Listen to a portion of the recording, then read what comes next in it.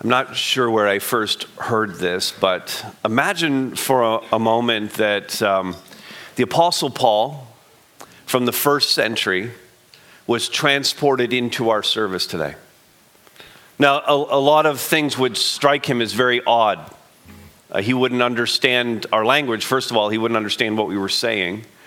He would come into this context, and it would not become apparent to him immediately that we're a church, because so much of this would be foreign to him. So he wouldn't understand the words. He wouldn't understand that there's such a thing as a bound book that's the inspired word of God. He wouldn't understand the music, probably, the fact that we're set up in chairs like this in this room, or even having a building, since the first century church didn't even have buildings that they met in.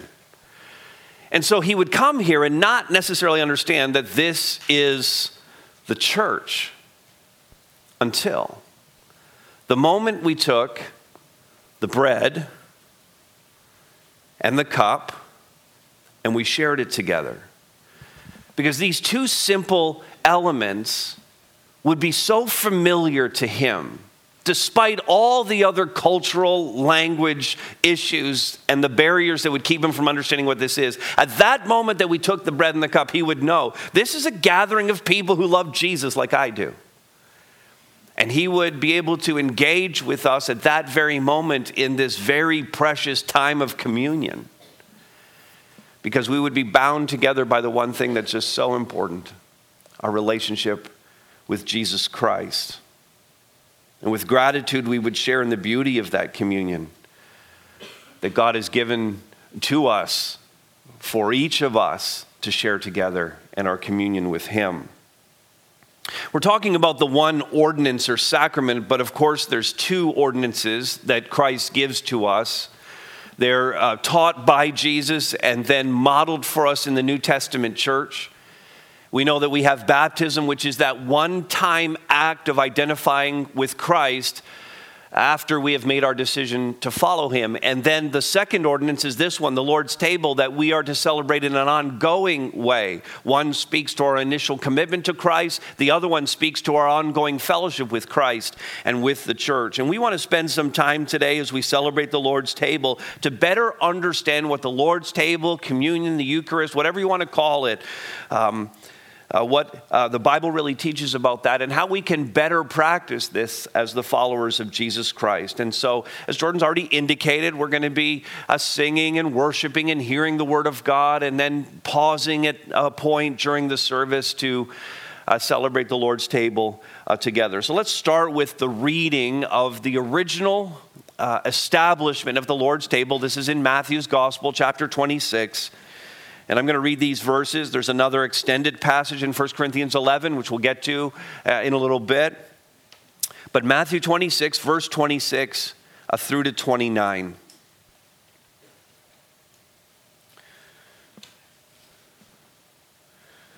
Now, as they were eating, the they here is Jesus and his disciples. This is in the upper room on the night in which he was betrayed, the night before he was crucified. As they were eating, Jesus took bread, and after blessing it, broke it, and gave it to the disciples and said, "Take, eat, this is my body." And he took a cup, and when he had given thanks, he gave it to them, saying, "Drink of it, all of you, for this is my blood of the covenant, which is poured out for many for the forgiveness of sins. And I tell you, I will not drink again of this fruit of the vine until that day when I drink it new with you in my Father's kingdom." Let's pray together as we look at God's word. Father, we would pray that you would bless our time together in your word and in worship, and as we receive the bread and the cup. Father, as we seek to remember with thanksgiving the sacrifice that you have made for us, we would just plead with you to meet with us and to pour out your grace on us once again, because we so desperately need that.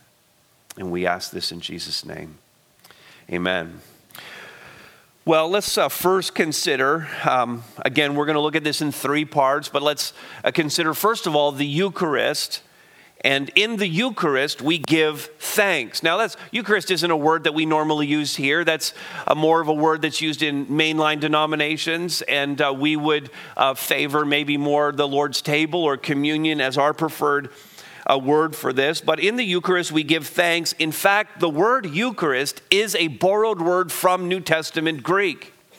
And if I could show you this word, it's actually come to us right into English. The Greek word is Eucharisto, so you can see how we just have taken it into our own language, and it literally means to give thanks. So it's not a bad word to use just because we don't use it. It's a great word to use, in fact, since it comes straight out of the New Testament. And so in the Eucharist, we give thanks. That's at the very root of it. And Jesus modeled this for us in the passage we just read. In the inauguration of the Lord's table, the first thing he did was give thanks for what he was going to give them to eat and to drink. Paul's account in 1 Corinthians 11, again, we'll read that in a few moments. He paralleled the same things. He made sure to mention that Jesus gave thanks prior to Jesus dispensing the elements. And so when we gather like this to receive the bread and the cup, it's appropriate for us to thank God for what he's done for us. To pause, to have gratitude. Not only gratitude in our hearts, but gratitude literally on our lips, to be able to say back to him and to say to others, I'm so thankful for what Jesus did for me, for his sacrifice for me, for his blood shed for me, for his body given for me. I'm so glad, I'm so grateful how this has so changed and altered my life. We're to be grateful for all of this. I love 2 Corinthians 9:15. Thanks be to God for his inexpressible gift. Doesn't that just say it? I can't even get the words out. I'm so grateful. This is so far beyond my comprehension as to what Jesus has done for me. It's an inexpressible gift, and thanks be to God for that. So the Eucharist, first of all, is we give thanks, and secondly, it is we remember. Now, this is knowing. It's one thing to say thank you. It's another thing to know why you're saying thank you. And this is really the why for our gratitude. We remember, and it's so important that we have this simple ceremony to cause us to remember, because Jesus knows, and we should know too, we have such a propensity to forget things, don't we? It's just so easy to forget things and to do things out of routine for so long that we just do them mechanically, and then we kind of forget why we're doing those things. And Jesus wanted us to come back to this time and time again to remember really what he did, to remember the theology behind our salvation. This is the what we believe part of the communion. He doesn't want us to ever forget this, because we can so easily get off track and drift. So Jesus said, 1 Corinthians 11:24 and 25, do this in remembrance of me. Do this as often as you drink it in remembrance of me. And he told us what he did and what this is about and what we're to remember back in Matthew 26. This is my body, he said. He took the bread and he said to them, this is my body, which is for you. He took the cup and he said, this is my blood.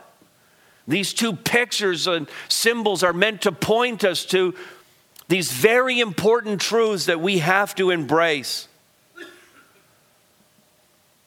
The table pictures several things, but you could jot these down. 3 that I'm going to note here. First of all, the table pictures his sacrificial death. That's what the giving of the body and the shedding of blood is all about. His sacrificial death. That should be obvious to us. And when we're eating it then, the second symbol that's so important for us, when we take the bread and the cup, what we're saying is that we're actually participating in his death.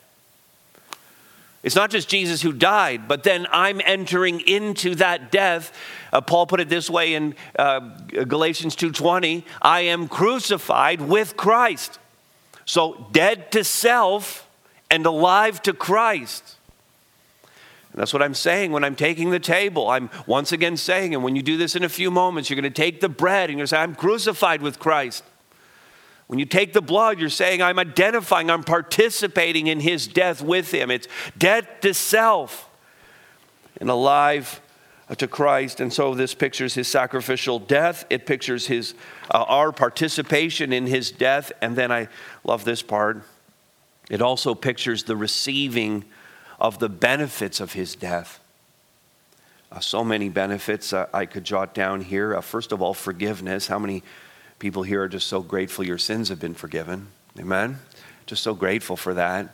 Because that's the thing that gets us passage into heaven. That's the thing that helps us be reconciled to God. And so we receive the benefit of forgiveness. We receive the benefit of life eternal. We receive the benefit of having peace in our hearts. We receive the benefit of that reconciliation with God and now having a relationship with him. These are awesome benefits. Those are just a few of the many. And because this is a meal, a further benefit is this spiritual food that we receive from the Lord. Again, we're talking symbols here. Participating in the table is in fact a means of God's grace to us. We're participating in the way that he prescribed for us to do. And as we do that, as we walk with him, God is using that as a conduit of his grace into our lives. So God, tell me that this isn't true. God fills us. God refreshes us. God strengthens us through the table. I mean, we're coming to this place here today, and we've come through a whole week where what the world has done and what people in our lives have done, for the most part, is just take. The world doesn't refresh us. The world is a consumer of us. The world uses us up. And so we come to this place. That's why God says it's so important that we get together every week.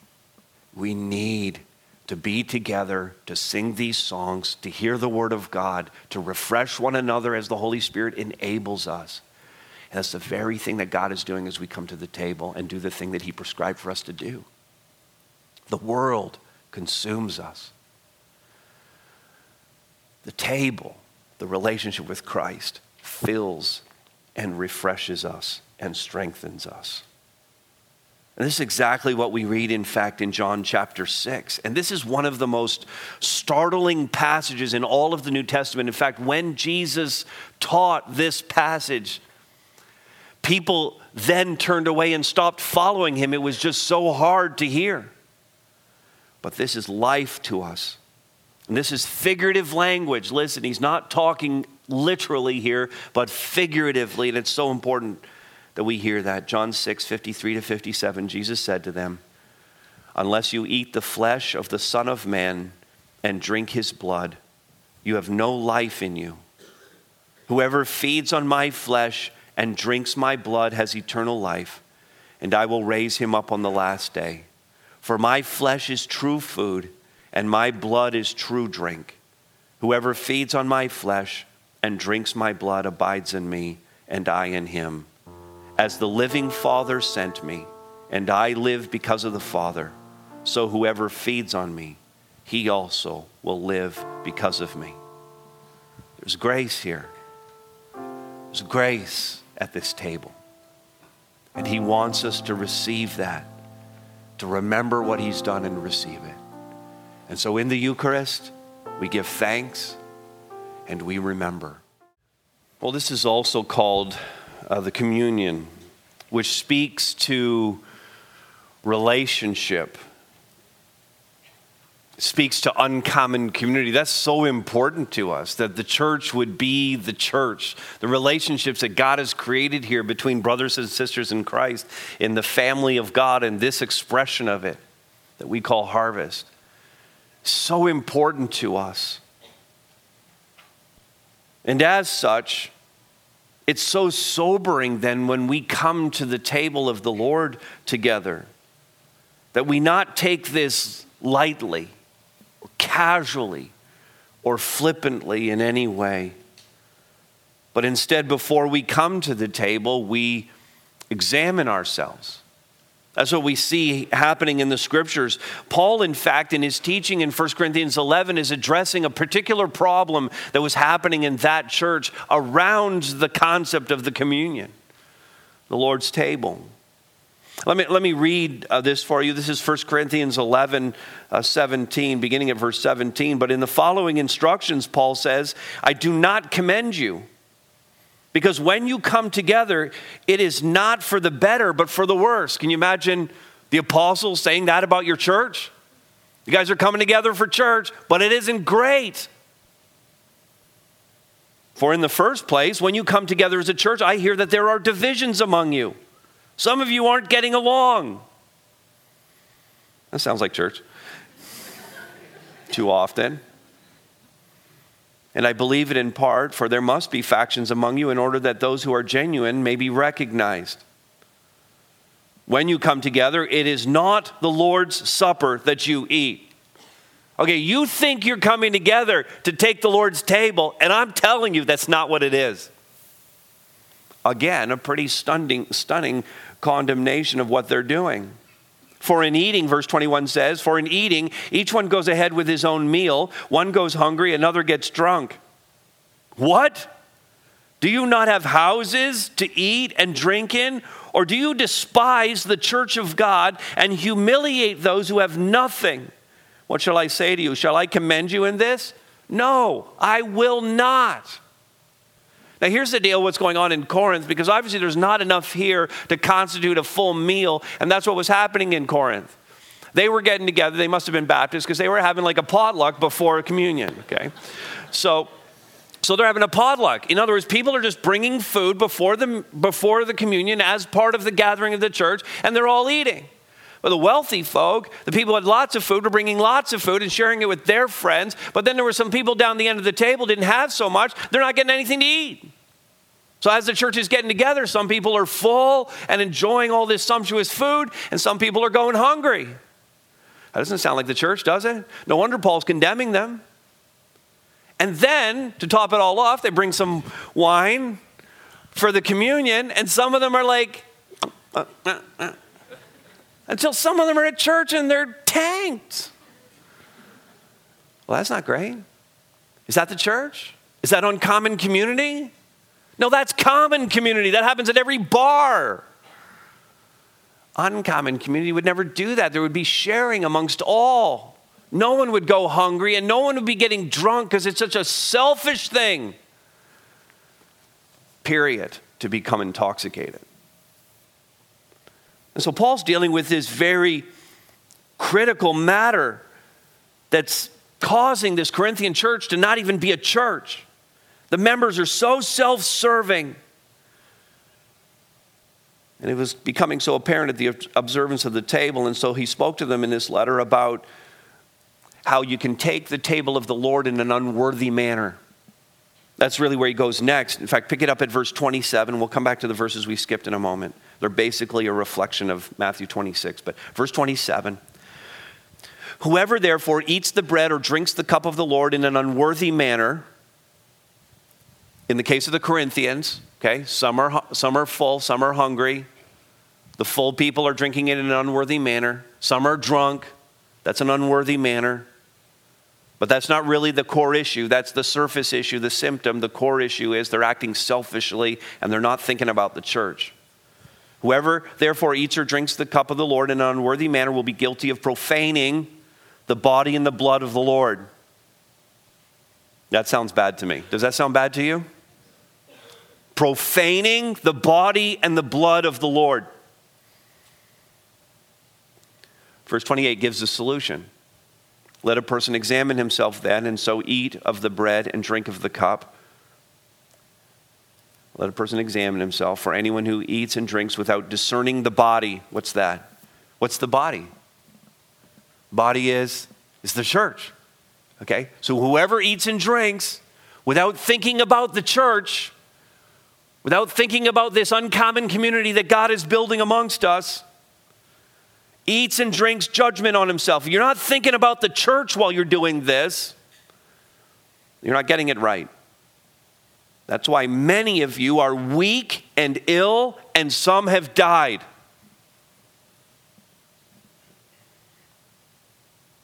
That's the discipline of the Lord on believers. But if we judged ourselves truly, we would not be judged. But when we are judged by the Lord, we are disciplined so that we may not be condemned along with the world. And he gives them the solution. So then, my brothers, when you come together to eat, wait for one another. If anyone's hungry, let him eat at home, so that when you come together, it will not be for judgment. There's a way around this. There's a way to do this right. That's what Paul is saying. But clearly for us, there's the potential to come together and to do this wrong. And we don't want to do it wrong. We don't want to profane the body and the blood of Christ. So I like what Wayne Grudem said about this in his Systematic Theology. Bear with me in this long quote. When Paul explains that unworthy participation involves not discerning the body, he indicates that we are to take thought for all of our relationships within the body of Christ. Come to the table. Take thought to all of these relationships within the body of Christ. 2 questions. Are we acting in ways that vividly portray not the unity of the one bread and the one body, but disunity? 2nd question. Are we conducting ourselves in ways that proclaim not the self-giving sacrifice of our Lord, but enmity and selfishness? In a broad sense, then, let a man examine himself means that we ought to ask whether our relationships in the body of Christ are in fact reflecting the character of the Lord we meet there and who we represent. You see, if we're serious about this, about not eating and drinking judgment on ourselves, then we're going to make sure that we're in a good place with one another and with God before we would ever take the bread and the cup. And in something Jesus said in Matthew 5 about worship in general, when believers come to worship, here's what he said, and I think it applies so well here. That if you're offering your gift at the altar, you've come for worship, you're going to bring something to the Lord. And there remember that your brother has something against you. Leave your gift there before the altar and go. First be reconciled to your brother and then come and offer your gift. In other words, make sure that your heart, insofar as it's possible with you, be at peace with all men. But insofar as it's possible with you, work at it. And then come to worship. Take the table, give your offerings. And so the communion is we examine ourselves, and communion is also, notice this, now we do it together. That should be pretty obvious from what we just said. It's a symbol of our oneness as the body of Christ and is in fact a unifying activity. It binds us together as the followers of Jesus Christ. In Matthew 26, this is what we saw. As they were eating, Jesus gave it to the disciples, plural. Paul would say in 1 Corinthians 11, when you, plural, come together. He cited Jesus saying, this is my body which is for you, plural. As often as you, plural, eat this bread and drink this cup. And so this is an us thing. This is us celebrating this, observing this together as the body of Christ. This isn't something that you just decide at home in your kitchen, you know what, today I'm going to have communion by myself. You can't do that.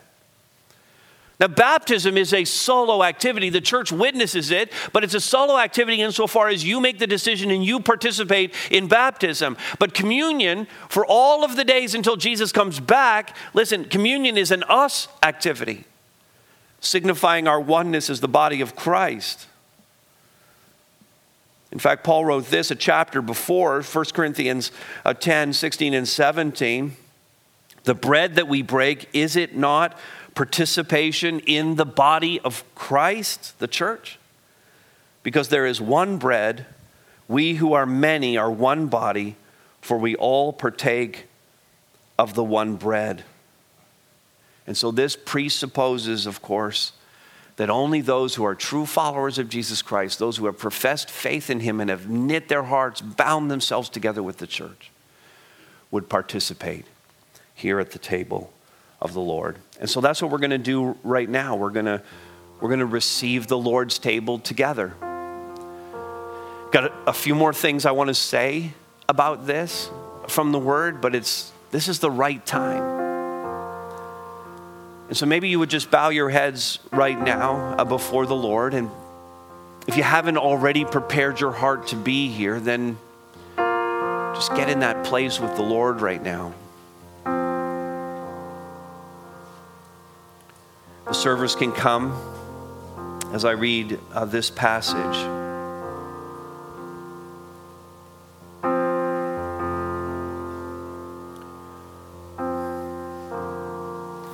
read the passage, I'll pray, and then we'll serve the elements. When the trays come along your row, there's 2 cups stacked together. You take both those cups out. The bottom one contains the bread and the top one the juice. And when everyone has been served, we'll take it together. The Apostle Paul writes, "For I received from the Lord what I also delivered to you, that the Lord Jesus, on the night when he was betrayed, took bread. And when he had given thanks, he broke it and said, 'This is my body, which is for you. Do this in remembrance of me.' And in the same way also he took the cup after supper, saying, 'This cup is the new covenant in my blood. Do this as often as you drink it in remembrance of me. For as often as you eat this bread and drink the cup, you proclaim the Lord's death until he comes.'" And Father, we would pray that your very presence would be in this room and you would pour out your grace in an extraordinary way. God, that you would refresh us and strengthen us and fill us. God, bind our hearts together as the church in this moment, as we identify again and participate in the death of Christ, crucifying the self, and reaching again for the holiness of God in our own lives. Thank you. Thank you. Thank you for what you've done for us. We pray in Christ's name. Amen. Well, finally, let's look at this. In the Lord's table, we proclaim his gospel. And we've just taken the table, so that was a proclamation of the gospel of Jesus Christ. Now, the Lord's table, of course, implies a meal. It's actually an event, and this is an event that proclaims these great truths that we know about Christ and have experienced in our own lives. The table is an announcement once again to this city and county that they need Jesus Christ. Now, I grant that it's a different kind of proclamation for all the creatives in the room. You love it because it is creative. It's an object lesson. It's rooted in mystery and intrigue. It's deep and it's profound, even in its simplicity. The 2 simple elements point to the greatest act of love ever committed on this earth. And at this table, as Paul said in 1 Corinthians 11, you proclaim the Lord's death. You proclaim the Lord's death. This is you and me preaching the gospel as we take this together. Those song lyrics we just sang a few moments ago really express this.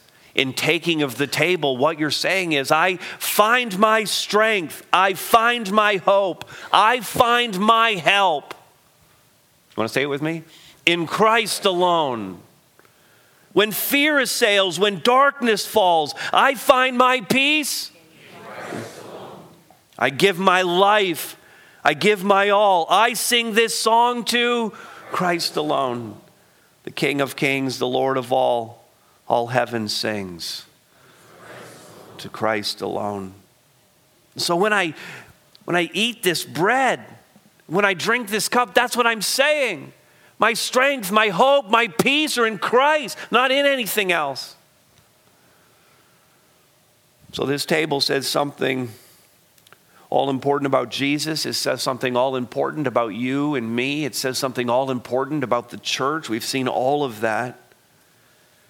And we must proclaim these things and do this, to use the phrasing that we see in the scriptures, to do this as often as we drink it. To do this repeatedly and constantly, regularly, as a reminder, as a proclamation of what we believe and whose we are. For us, we do it monthly, not every week, so it becomes so routine we don't think about it anymore. But not just twice a year or quarterly, because that could just allow complacency to set in. And monthly, every 4 weeks, to return again to this table to say, this is what we believe and this is what we proclaim. At the Lord's table we proclaim, and at the Lord's table there is hope, and we anticipate. We anticipate his coming back for us. We do this, 1 Corinthians 11:26 says, until he comes. Jesus said it this way in Matthew 26:29, I tell you, I will not drink again of this fruit of the vine until that day when I drink it new with you in my Father's kingdom. Jesus established the table, ate it with his closest disciples, and then now we wait in anticipation of him sitting down, us sitting down with him in eternity to again share in this table. You see, God created the earth and all that's in it. His beautiful creation was spoiled by sin, and the curse of death fell upon it.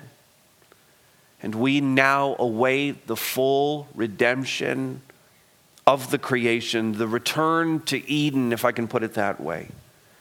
And an eternity of sweet, think about this, an eternity of sweet and unhindered fellowship with our Savior. We're going to sit down at the table with him and see him face to face, where our faith will be made sight. The table looks forward to a day when we will celebrate this meal together, all believers from all points in history, in our perfected, sinless state, and in the very visible presence of our Savior, Jesus, who made it all possible by offering his body and by the shedding of his blood. And so when you eat this bread, when you take it and eat it, you're saying, he's coming back for me. He's coming back for me. And when you take the cup and you drink it, you're saying he's coming back for me. And he can come back for you too. What a day that will be. Amen? What a day that will be. What we have done here, with all of the frailties of this time together in a world still tainted by sin, that day is coming. And it's going to be perfect, and it's going to be awesome. Would you pray with me? Father, thank you for loving us so much that you sent your one and only Son, so that whoever believes in him would not perish, but would have eternal life. Thank you, Jesus, for making that sacrifice and for giving us this table to always remember. And thank you, Holy Spirit, for filling us, for coming to this place as we gather here, for your very presence as we give thanks together for your gift to us, for your grace. And until the day you return, may we be your faithful servants, proclaiming and living out the message of the cross to a world that so desperately needs this. Even so, come quickly, Lord Jesus.